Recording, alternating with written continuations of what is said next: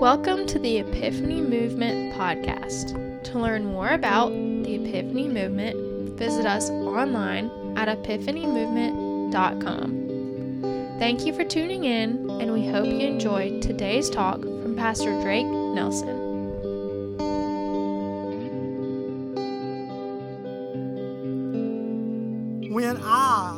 This is Paul writing, when I came to the city of Troas, God opened a door for me to preach the good news of Christ, the Lord. But I had no peace of mind because my dear brother Titus had not yet arrived with a report from you. So I said goodbye to Troas. And I went to Macedonia to find him. Let's pray. God, thank you for everything that you've given us. Thank you for letting us be here today. I pray that you would open our minds, and I pray that you would open our hearts. I pray for everyone listening. I pray that you would give them insight. And I ask that you would just pray for me, that God would use me, speak through me. I may be helpful for you. And we pray all these things in your name. Amen and amen. Thank you, Miss Melanie. Well, when I was a child, I was probably no more than 6 or 7 years old. My mother used to always take me to the grocery store. And her favorite place to shop was Walmart. Now, I was accustomed to Ramey's, but she preferred Walmart for some reason. Well, she would sit me in the car, and at the time, she would say, "Okay, son," or she would call me, "Okay, sweetheart, I'll be back in 5 minutes." And I was too young at the time to know that my mom's 5 minutes was 35 minutes. So I remember, I don't know how old I was. I was 6 or 7. I was sitting right there in the car. Mom, if you're watching this, I love you. I'm sorry for the story I'm about to share. But she would go in, and I would watch the clock pass by 5 minutes, and I would watch another 10 minutes go by, and eventually 15 minutes rolls by. And after about 20 minutes, what is little Drake thinking? The worst has happened. Mom has been robbed in there. Somebody has come in with a machine gun and is holding Mom captive. She's probably decapitated or something. I got to go right now and save my mom. So I unlock the door. I walk in, and they had unlocking door. They had sliding doors in Walmart. They didn't have these in Ramey's at the time, but they had them at Walmart. So I stroll in like I own the place. I don't know what I was going to do. I guess I was going to go in there and try to maybe rent a tricycle or something and just ride her out on the back. And I genuinely had no idea. But when I walked in, Walmart was so much bigger than I thought, as however I wanted. I was like, I'm never going to find her in this place. But I was happy that I didn't hear any gunshots or no screaming. So I walked around Walmart, maybe 10, 15 minutes. I really don't know how long. But I walked around, and I couldn't find my mom. But occasionally I would hear somebody come over the intercom, and they would say something like, customer assistance needed up front at checkout. Customer assistance needed back in electronics. Well, eventually I heard, "Drake Nelson, if you're in here, come to the front." Heard it again, "Drake Nelson, if you're in here, your mother is looking for you." I didn't know where the front was or what to do, but I can just remember running down the hallway saying, or not the hallway, but the little thing, "I'm Drake Nelson, I'm Drake Nelson, I'm Drake Nelson." And finally I get to the door, and this lady pulls me aside. She says, "Your mom is looking for you." So she brings me to my mom, and I finally see Mom, and her face, she was crying, but there was an instant relief there. An instant relief there, and then it wasn't relief anymore. It was like something else, Meanwhile, Miss Lisa, I'm thinking I'm the hero in this story because she said she was going to be gone 5 minutes. It's been 35 minutes. I thought I'd save the day. I was like, "You're alive. You're not robbed or anything. I didn't have to carry you out here on my tricycle. We're all good." So we're walking back to the car. And when we get in the car, my mom just starts bawling, crying. And she's kind of doing the whole she's crying, but she's mad at the same time. So she's like, "Drake, you should have never done that." But then I start bawling, crying, and say, "Well, you said 5 minutes, and it's been 15, and I just thought I was coming to get you. I don't know."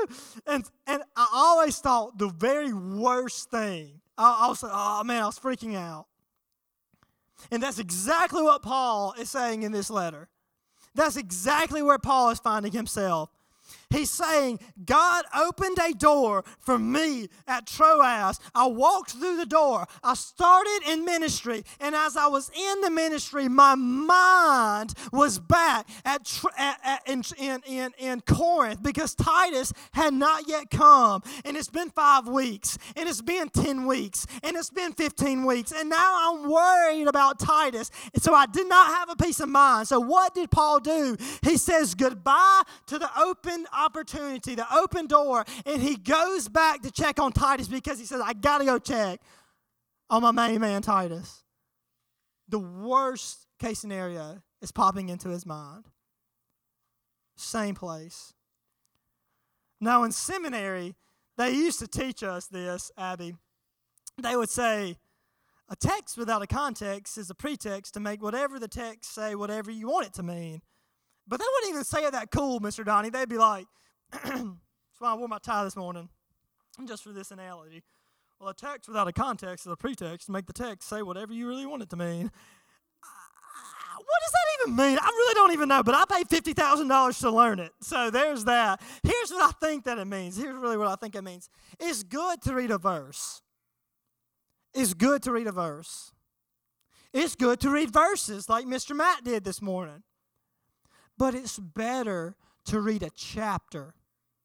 It's better, instead of taking 2 or 3 verses maybe in a devotional, that's good, but it's better to take a chapter. And still yet better than that, do y'all think this is true? Not if you think this is true. It's better to take a chapter, but I think it's even better than that to take an entire book and to read it all the way through. So it may take an hour and a half to read 1 Corinthians, but it's better. Verse is good. Verses are good. Devotional is good. Better to read a chapter, even yet better still to read a book. And I think there's some wisdom in that because you get the whole thing in context. And so this morning, here's what I want to do, all right? I want to go back. I want to tell y'all the context of what this is in. And after I give you the context, then I want to deliver the point.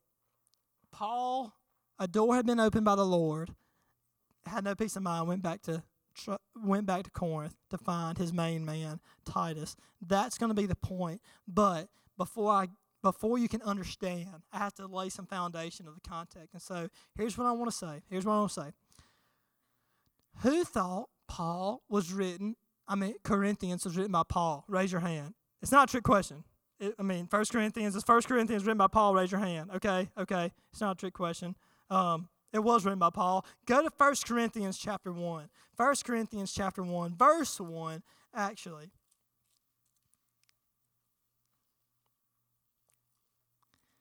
This letter, it says, 1 Corinthians chapter 1, this letter is from who?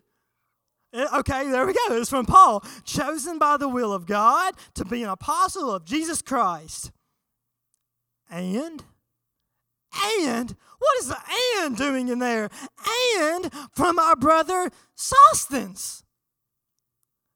So did you know that 1 Corinthians was not only written by Paul, but it was also written by a dude named Sosthenes? Blow your mind. Now, Scripture tells us a lot about Paul. Well, at least a good bit, a fair amount about Paul. But you know how much it tells us about Sosthenes? Absolutely. We don't know anything about Sosthenes. Absolutely. We don't know anything about this guy. But Paul, he would go on these missionary journeys. And as he would go on these missionary journeys, he was from where? Paul from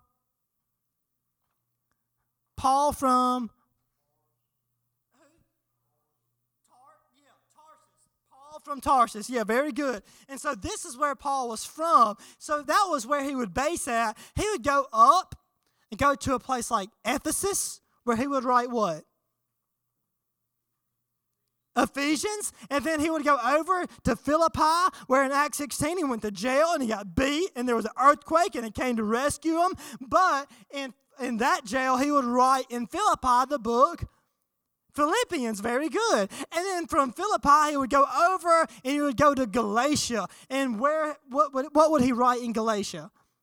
Galatians, and then finally he would scooch on down and go to a city like Corinth, where he would write what?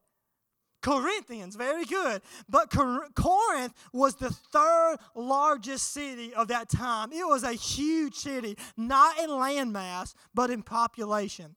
In fact, it was only behind Rome itself and Alexandria. And then it was Corinth, and the fourth largest city would have been, it starts with an A, and it's in Georgia. Athens, very good. But Athens was about 4, some say even 5 times smaller than Corinth. And so these were really the big 3 when it came to cities. These cities would have been massive. And it was an important city. But why was it an important city? Now, I want you to raise your hand and answer this question, okay? So just raise your hand. I'll call on you. Why was Corinth an important city?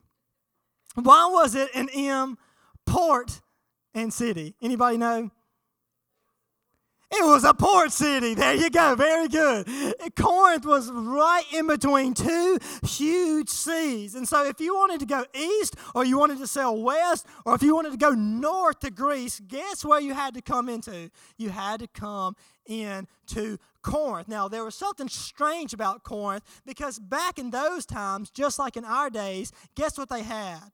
If you wasn't a great athlete, guess where you would go? Michael Phelps won 27 medals where? The Olympics. Yes, exactly. They would have all, water. Yeah, he did. He did that too. So they would have all their Olympics back in those times. Did they have it in Tokyo? No. They had it where? In Olympus. They would have these every 4 years. But Corinth, every single year, would have their own Olympics games. And it was known as I got it written down, I forgot how to pronounce this. It was known as the Isthmian Games. Every year they'd have the Isthmian Games. And as they would have the Isthmian Games, tons of people would come from all over the world. They could not play because only Corinthians could play, but everybody would come to watch. It would almost be like,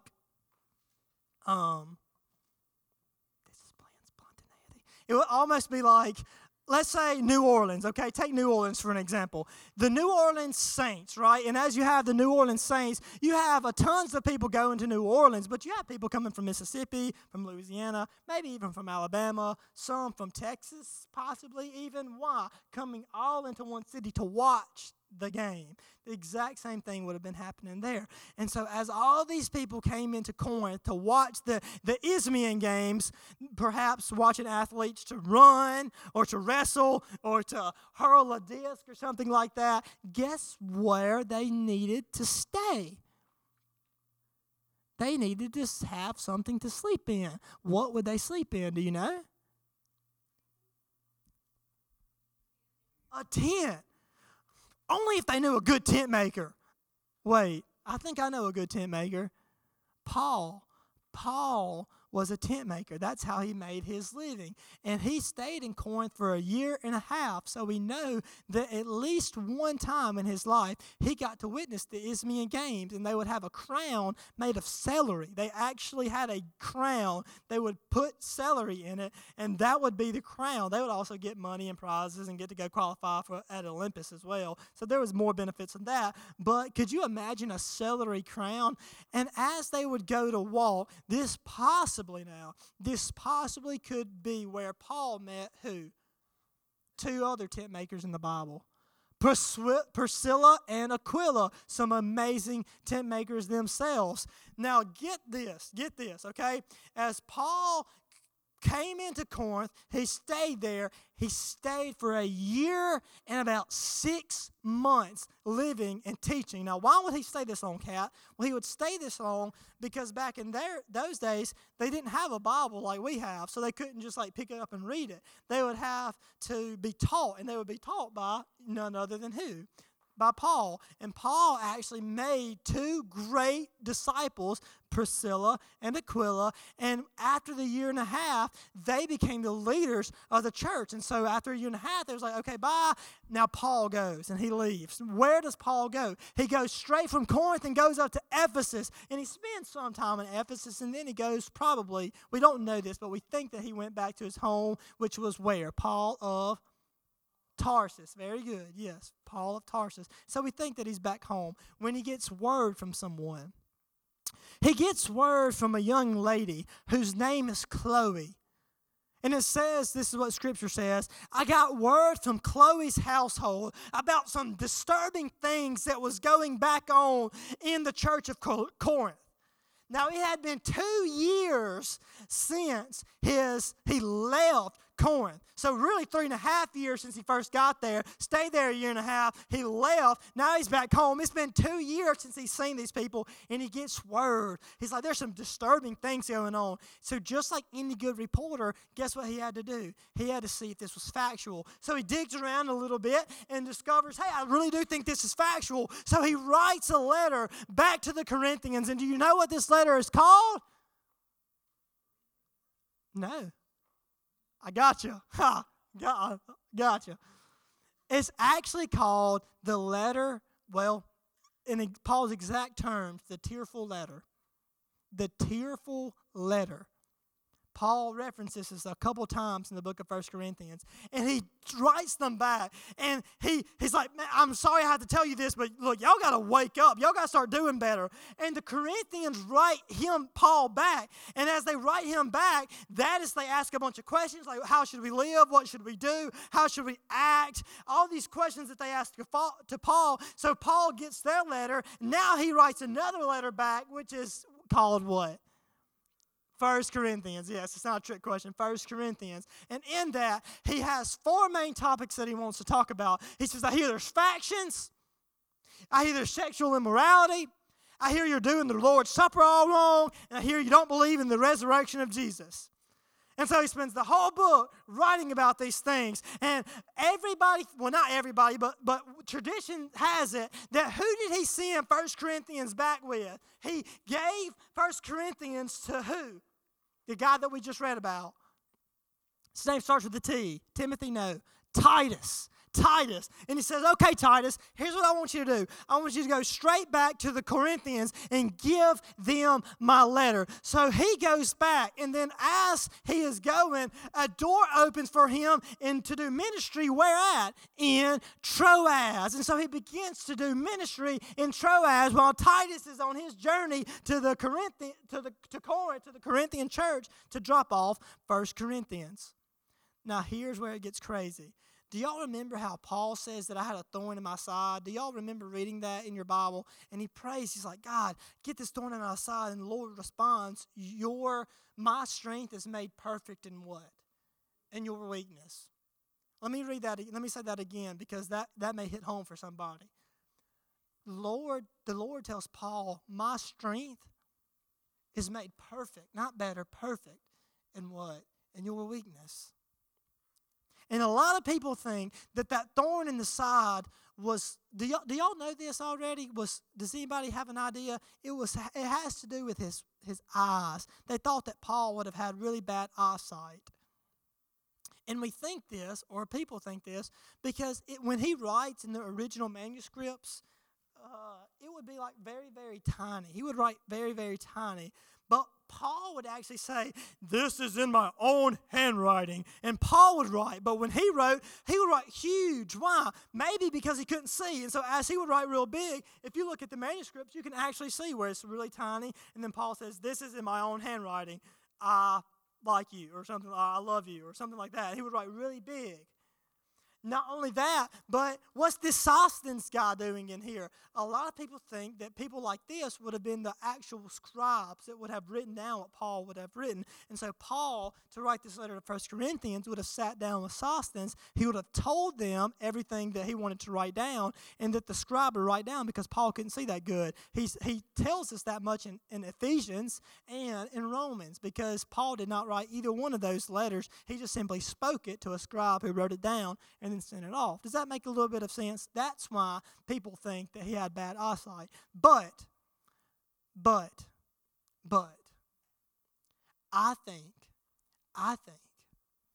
think this is a good possibility anyways, that it may not have been his eyesight, it may have been his speech. Because everywhere Paul went, they would say, you write some really good books, but you're not a very good speaker. Levi Lesko is an amazing author, not a very good speaker. Not as good as he is an author. He's good. Paul, same way. They would say, you're not a very good speaker, bro. Maybe he had a stuttering problem. Maybe he just couldn't get his words out. But he was an excellent writer.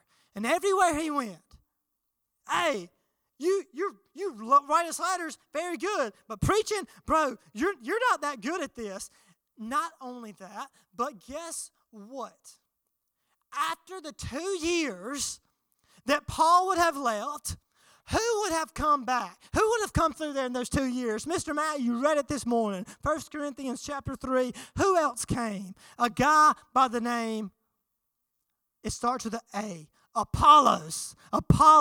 Now Apollos comes down, and Apollos is in Corinth. And as Apollos comes down to Corinth, he begins to speak. But Apollos is an eloquent speaker. He speaks very well. Not only that, but there was a temple in Corinth, and it was called Apollos Temple. This was for the Greek god Apollos. This was a huge temple, and there was some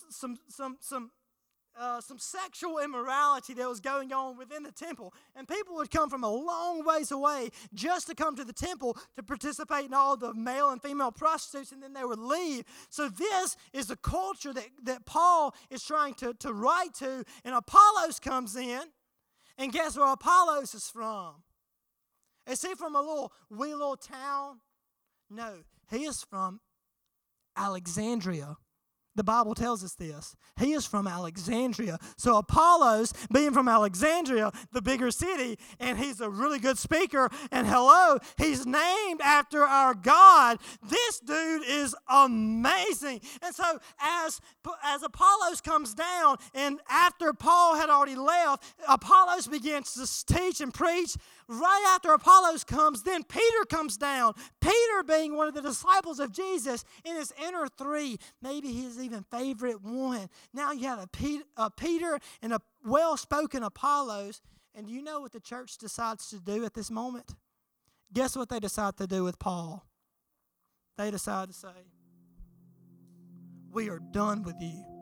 We are done with Paul. We don't think that he's an apostle. We don't think that he's a good speaker. He doesn't even know what he's talking about. He's trying to correct us on all these things. We are done with Paul. And this is what came back. And so now Paul is writing, and he knows that this isn't going to be a good letter. It's going to be hard to tell somebody that, hey, you need to straighten up, but he does it anyway. And he just does get the letter sent. And he really is a little bit sad that he's sending the letter, and he's a little bit wishy-washy because he said, I wanted to send it, but then I didn't want to send it, but I wanted to send it. So I sent it anyway, and I gave it to Titus, and I knew all you Corinthians didn't like me, and I knew you turned your back on me, and I knew you didn't love me anymore, and I knew you thought Apollos was so much better than I was, and I knew you thought Peter was so much better than I was, but I was sending Titus anyways. And as you sent Titus into this extremely compromised situation, guess what happened in the meantime? God opened a door, and now Paul goes into an open door,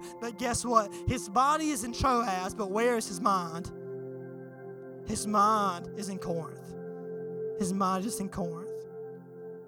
And so guys, girls, ladies, gentlemen, do y'all know what he decides to do?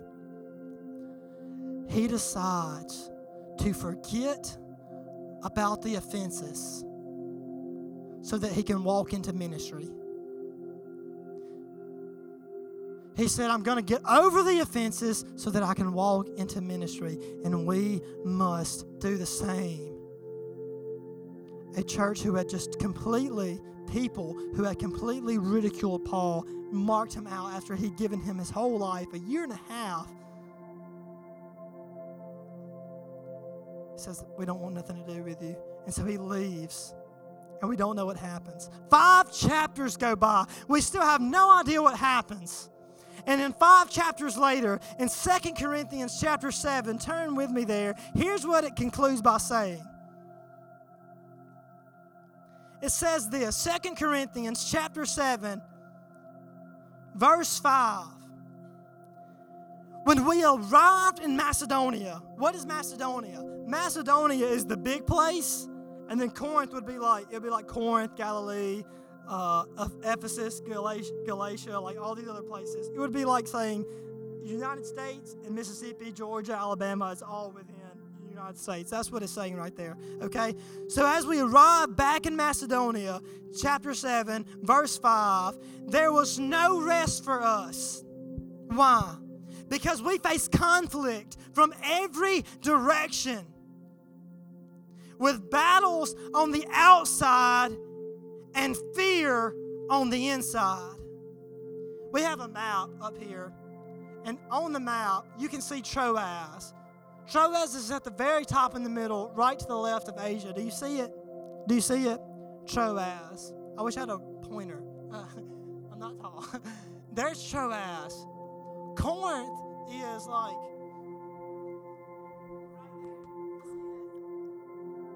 now what's in between Troas and Corinth? Do you see how it's a sea? And his body's in Troas, but his mind is in Corinth. And this reminds me of my own mind. How my body can be somewhere, but my mind be completely in a different place. Completely in a different place. And Paul's saying, I had an open door, but I didn't have a peace of mind. I didn't have a clear mind. And what does he say? He says, we face battles from the outside. But guess what's always worse, y'all? Isn't it the fear on the inside that is even worse? The fear on the inside that is even worse. But what happened? What happened in this story? But God. Someone repeat that. But God. But God. But God, who encourages those who are discouraged, encouraged us. How? By the arrival of Titus. Verse 7, his presence was a joy. But so was the news that he brought of the encouragement he received from you when he told us how much you long to see me and how sorry you are for what happened and how loyal you are to me. I was filled with joy. And so, yes, in Paul's mind, there was fear. There was someone came against him, but he overrode his fear and he walked straight into Corinth and said, I forgive this whole city. I forgive you. I forgive you. I may need to forgive Priscilla and Aquila, but whoever I need to forgive, I'm going to forgive it. Why? So that I can dig underneath and do the ministry. And that is where we are in our life. We are afraid. We have people that have come against us, but if we are able to, if we can rise above it and become Jesus followers, we will say, you know what? We will forgive. So that we can walk right into the ministry. We will rise over fear and walk straight into certain uncertainty. And we will say, we have a God who is bigger. I've told you the context. I've tried to deliver the point. And it's all for naught. It's all for naught if you don't live it out. If you don't live it out. To be able to offer forgiveness. To be able to walk through an open door. To not have peace of mind and to say, you know what? I'm going to rise over the fear. I'm going to walk through forgiveness. And I'm going to watch ministry happen every single day because people don't care what you believe. You all are brilliant. You are brilliant, much smarter than me. I try to dress smart. But if you don't live it out, your wisdom is nothing. Your wisdom is nothing. So let's forgive, let's walk, let's live as followers of Christ. Now, let's pray. God, thank you for everything that you've given us. Thank you for letting us be here today. God, we love you. We thank you for this opportunity just to be able to gather and to learn. But God, more than to learn, maybe even to live for you in the best ways that we know how.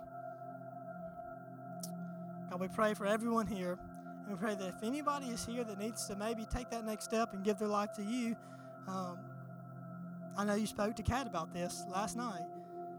And so if that is anyone in here, we pray that you would put that on their heart, that you would lead them here. In your name I pray, amen and amen.